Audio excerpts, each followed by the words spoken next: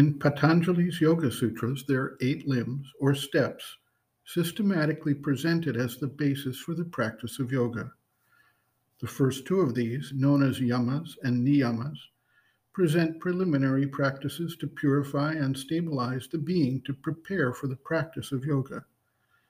Many people consider these to be moral precepts, but in reality, they are simply ensuring that the physical, vital, and mental being can effectively hold and utilize the force without becoming imbalanced or misusing the force for unintended purposes.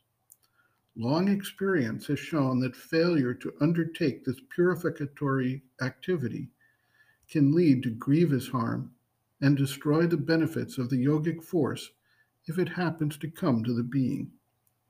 At the conclusion of the preparatory phase, the body will be solid and healthy, the vital force will be balanced and steady, and able to hold and transmit the more intense energies that result from the practice.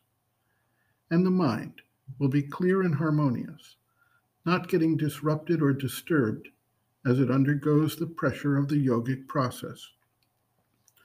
A natural result of these practices is the creation of a status of being that one may call observational rather than reactive. This status permeates all the activities of life and is not restricted to a special time or function for yogic practice or meditation of some sort. Dr. Dalal observes, quote, "Though the different paths vary greatly in their methods and processes, certain elements are common to them all. One such universal element is a certain preliminary cleansing or purification of the outer nature, consisting of the physical, vital, and mental consciousness.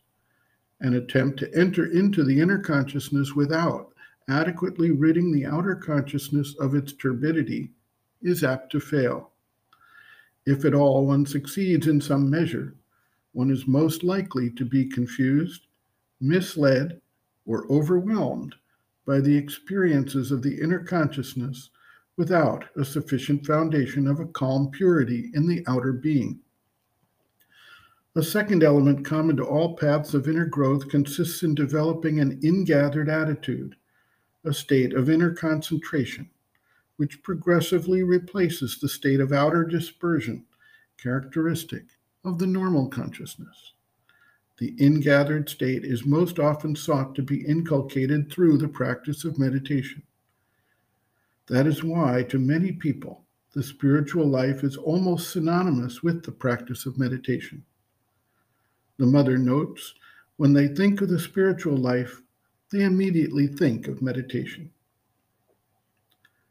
Such an attitude tends to lead to a false compartmentalization of life, a division and antagonism between the spiritual life and the ordinary life.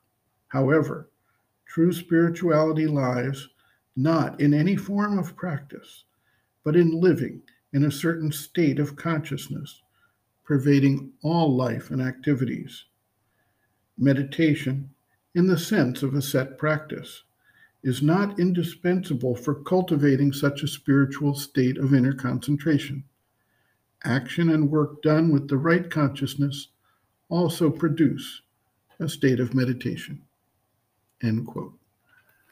Reference, Sri Aurobindo and the Mother, Growing Within, The Psychology of Inner Development, Introduction, pages Roman 18 to Roman 19.